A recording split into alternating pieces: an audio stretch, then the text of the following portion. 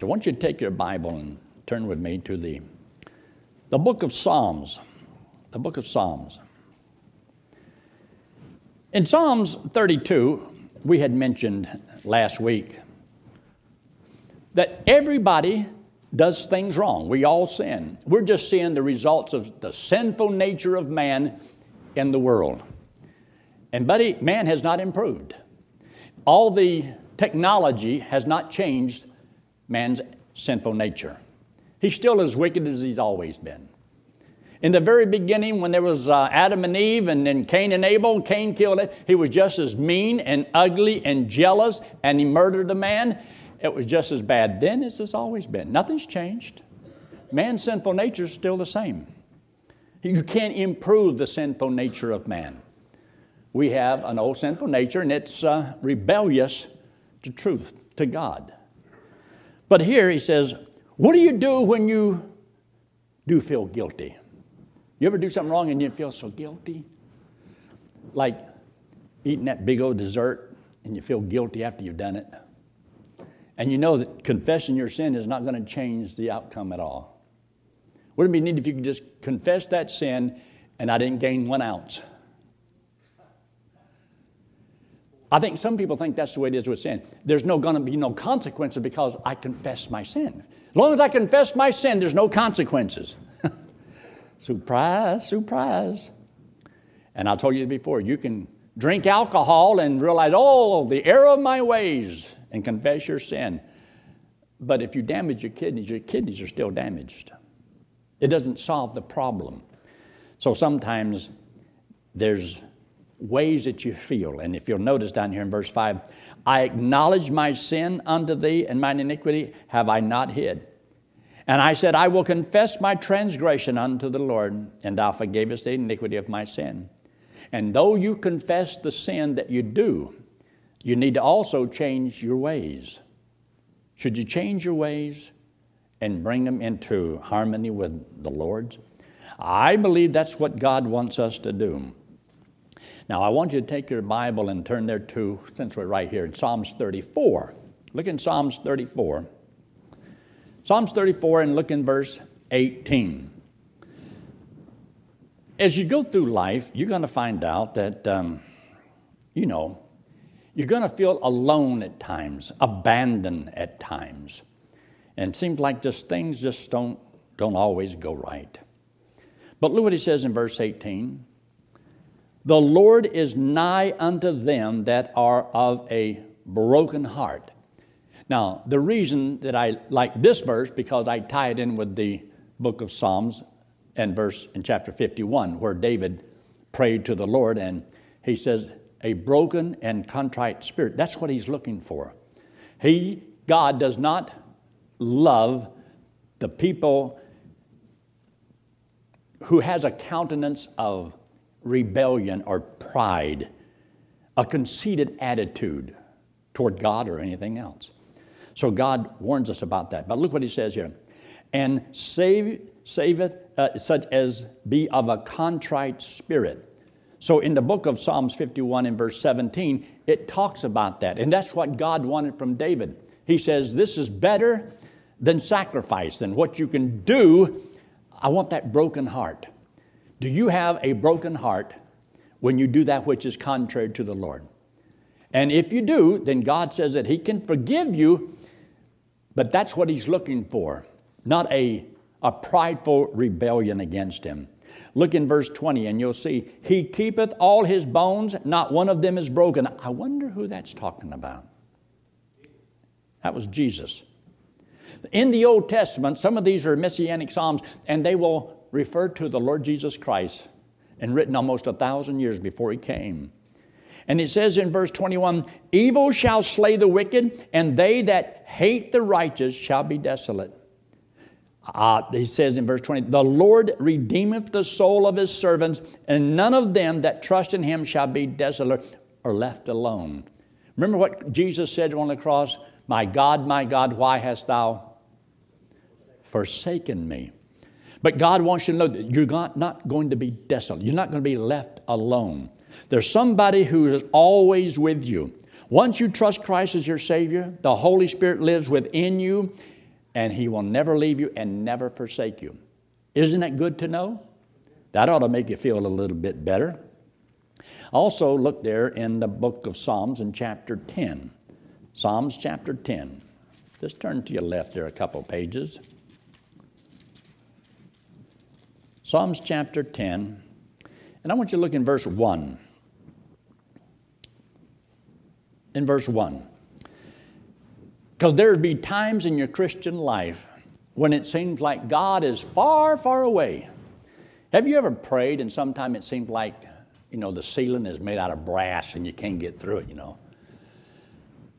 Well, there'll be times like that, and there'll be times when it seems like all the lights have been turned off and you're left in the dark. And sometimes it seems like all the walls are moving in on you and closing in. And you don't know what you can do. You don't know where you can run. You don't know where you can hide. And sometimes you're looking for just a little ray of light. That little ray of light is always that little ray of hope. Something that you can believe God's going to come through. But to me, I had to learn this a long time ago. True faithfulness to the Lord is when you remain faithful when it appears that God has let you down. There'll be times when you'll think God has failed me. God didn't come through. I counted on Him, I trusted in Him, and He let me down.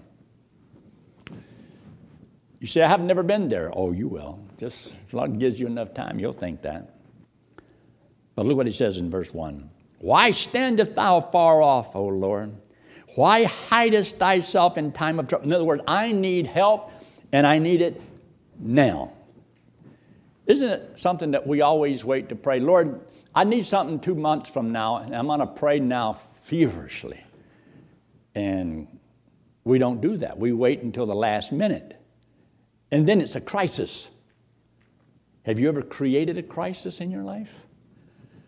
And then before that gets done, it seems like another crisis has hit. And before you solve that one, another crisis. And we're almost like the government, ain't we? They become diversions. You know the devil works on diversions? To do things to keep you from focusing upon what God wants you to do. So he creates a little trouble here. And then a little trouble over here, and trouble over here. And sometimes it seems like they all hit at the same time. That's when it's really rough. When it's really hard. But now notice what he says here. Look in verse 2. The wicked in his, and here's that word, you ought to underline it, pride, doth persecute the poor. Let them be taken in the devices that they have imagined. For the wicked, and here's another word, boasteth. Pride persecutes. Verse 3, boasteth of his heart's desire, and blesses the covetous, whom the Lord abhorreth. In other words, you're not on the same page.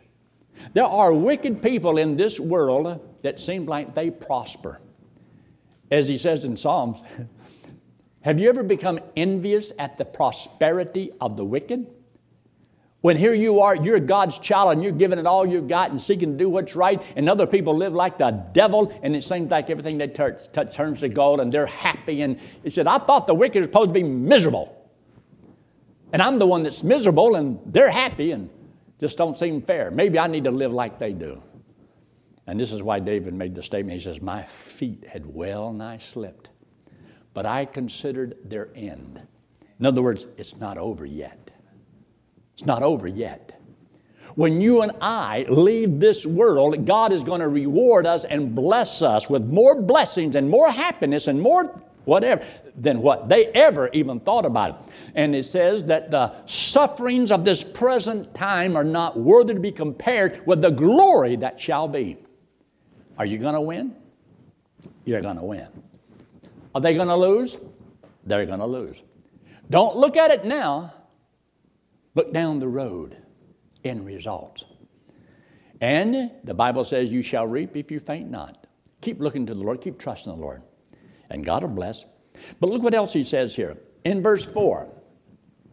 Because this is the prideful person. This is why you have to watch that you don't do this and be like this, because then you will sin against God, and then you're going to have all those feelings of guilt because you didn't do what God wanted you to do.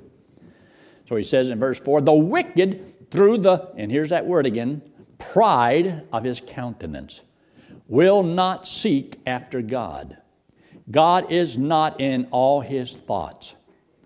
This is why God hates the sin of pride. Because, see, pride means I can handle it. What do I want to do? It's my life. I'm going to do whatever I please that makes me happy. And there's Christians that make decisions based upon what they want and has nothing to do with what God wants. God is not in all their thoughts. For you and I that know the Lord, we should always be thinking, what would God want me to do? What does God want me to know? What does God want me to be? And you're always thinking like that, because that keeps you from being prideful and going your own way. All we like sheep have gone astray. Now, after you trust the Lord, that never happens anymore, right? Or is it possible for Christians to still want to go their own way? Bah. So he says, God is not in all his thoughts. So evidently, God does expect to be in all of our thoughts. True? Wouldn't you kind of come up with that conclusion? Look what he says in verse 5. His ways are always grievous. Thy judgments are far above out of his sight. As for all his enemies, he puffeth at them. He hath said in his heart, I shall not be moved. That's why I wonder sometimes when we sing this, I shall not be moved. I shall not be moved. That should be the theme song of most Baptist churches. They refuse to be moved. And yet, it all depends on context and perspective of what you're talking about at the time. There's times when we are supposed to be according to the Bible in 1 Corinthians chapter 15, verse 58, where it talks about be ye steadfast, unmovable. So we're be unmovable because we know what we believe and nothing's going to move me. And Paul says, I shall not be moved. I will not be moved. So there's times, and yes, that's true, and that's good. But you got to remember, make sure when it comes to the Lord, you'll do whatever God wants you to do. But he says here in verse 6, for I shall never be in adversity. In other words, the proudful man thinks that nothing is going to go wrong. Everything's going to be wonderful. Isn't this why we sometimes go into debt? Because we know that we're going to get more money than we have this year, and things are going to be better than it was last year, and so therefore we are assuming, and is it possible that you can make decisions based on that and it gets worse and you lose your job? You can't make the payments. Look what God did to me. Has God made us sign anything? Did God make us sign anything? Well, when I got married, he brought that woman to me. God did that. Look what, it's all God's fault. You know, God gets blamed for a lot of stuff. I think even the devil gets blamed for some things he didn't do. Mama told her boy, says, you stay away from that lake. Mama, can I just go down there and stand there and just watch the other kids? All right, but don't you get in the water. If you get tempted, you just say, get behind me, Satan. So Mama goes up there later, and there's her boy, and they're just swimming, having a big time. So didn't I tell you, Mama, you told me to tell the devil to get behind me. I did, Mama, and he pushed me in. Not my fault. Always somebody else's fault. But look at the prideful man. See there in verse 7, his mouth is full of cursing and deceit and fraud. Under his tongue is mischief and vanity. He sitteth in the lurking places of the villages. In the secret places doth he murder the innocent. His eyes are privily set against the poor. He lieth in wait secretly as a lion in his den. He lieth in wait to catch the poor. He doth catch the poor when he draweth him into his net. He croucheth and humbleth himself that the poor may fall by his strong ones. He hath said in his heart, thou hast forgotten. He hideth his faith, he shall never see it. God doesn't know and God doesn't care. I mean, after God created the world and then he took a vacation, and who knows where he's at. He's probably on the backside of some, galaxy someplace over there having a big time, and here we are over here, and he's done forsook us, and we're on our own. I believe God is, this is what blows my mind. God is able to see every individual. But think about this. to see every individual at every angle. From every angle, every individual, everywhere, all the time. There is no place that his eyes cannot see, or from every angle. You ever look at something from an angle? You ever watch these guys play golf? And they line up that putt, and then they'll walk on this side and they'll look at that putt. And then they walk on the other side and line that putt up again. Then they walk all the way on the other side and they line up that putt again, trying to see whether or not does it go downhill, does it go uphill, does it lean a little bit here? And they walk up there halfway and they stand there trying to see the feel in their feet, whether or not it goes this way or this way. And then they look at the cup and see if the cup's leaning this way just a little bit, because if it leans a little bit, that means it's going to slope to the right. And if it leans this way, it's going to slope to the left. So they look at it from the other angle. Speeds up right there. Why are they doing it? Look at it at different angles. Wouldn't it be something if you automatically see everything from every angle all at the same time and got it right? Boy, that would be some golfer. And I think, the Lord, you live inside of me, but I've always been afraid to invoke divine intervention, because that means I'm cheating against the other guy. And I wouldn't want to cheat the other guy because I've got God helping me, and this poor fella doesn't have God helping him. So when I go play golf, I tell people, I'm a preacher. I says, I preach better than I play golf. And the reason is because if I played too good, people would think that I spend too much time on the golf course. So I purposely play bad. Everybody buys all this? I don't think y'all believe a word I'm saying. All right, let's look back at the word. In verse 12 says, Arise, O Lord, O God, lift up thine hand, forget not the humble. See those words? You ought to underline that. Forget not the humble. Who's the humble? The person that depends on God. Humility is not a position of the body, it's a position of the mind. And so therefore, to do this. And that's why it's so important. Learning to do the thing that God wants us to do. Look in Psalms 25. You're right there close. Psalms 25. Psalms 25, and look in verse 16. And you'll notice in verse 25 and verse 16, he says, Turn thee unto me, and have mercy upon me, for I am desolate and afflicted. The troubles of my heart are enlarged. O bring thou me out of my distresses. Look upon mine afflictions and my pain, and forgive all my sins. Consider my enemies, for they are many, and they hate me with cruel hatred. O keep my soul and deliver me. Let me not be ashamed, for I put my trust in thee. Let integrity and uprightness preserve me, for I wait on thee. It's a good way to think. It's a good way, mighty good way, to think about what God has done for us. Now, turn in your Bible to the book of Matthew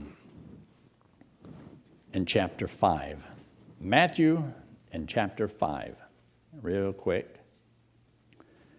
You are going to have to realize that as a child of God, everything is not going to go your way. But you already know that. But you still expect it to go your way. And some things are not going to go your way. So in Matthew chapter 5, Jesus is talking to the disciples. And many of these things are going to apply to the time of the kingdom of heaven, when he sets up his kingdom upon the earth. Read Matthew as though he's talking to Israel, and it's about how they're going to be when he rules and reigns. But he says this, in verse 12, Rejoice and be exceeding glad, for great is your reward in heaven. So you and I are supposed to know, yes, not everything is going to be wonderful that happens to you in life. A lot of things are going to go wrong. And you're not going to have an easy road. It's going to be filled with all kinds of problems and so forth in life.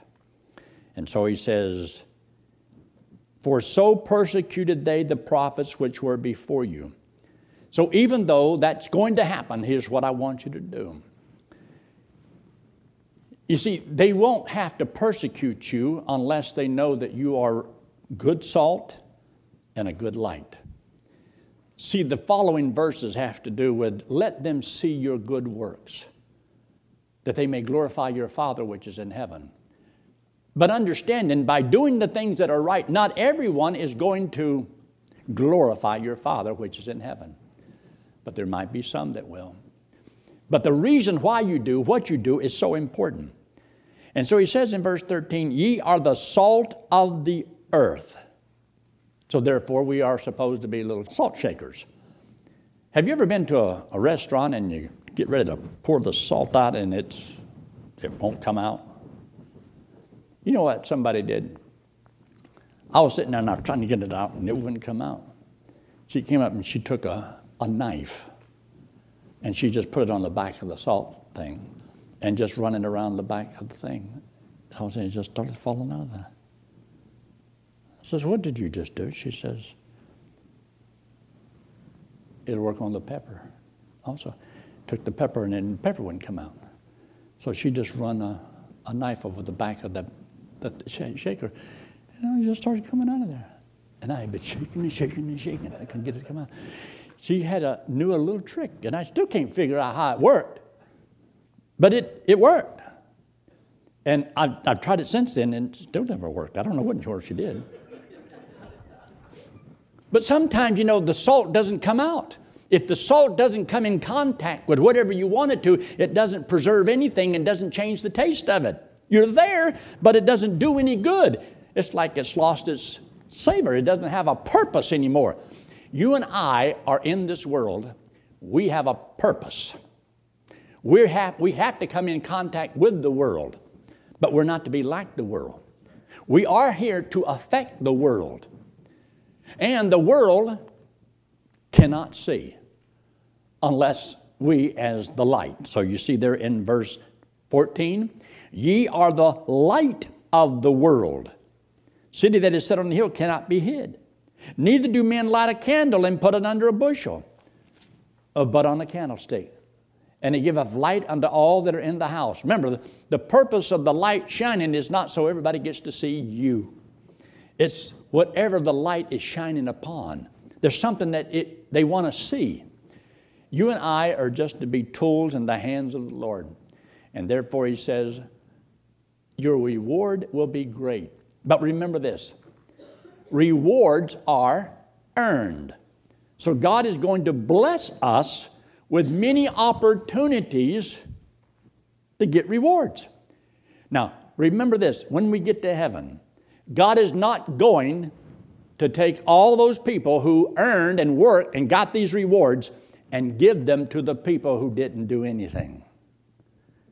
You see, God is not a Democrat. You say, well, he's not a Republican. Well, whatever he is, he says, every man shall receive his own reward according to what? According to what? His own labor. In other words, if you don't labor for the Lord, you don't get anything. But those that do are going to be mighty glad they did. And God's going to reward you when you get to heaven. But getting to heaven is the gift of God.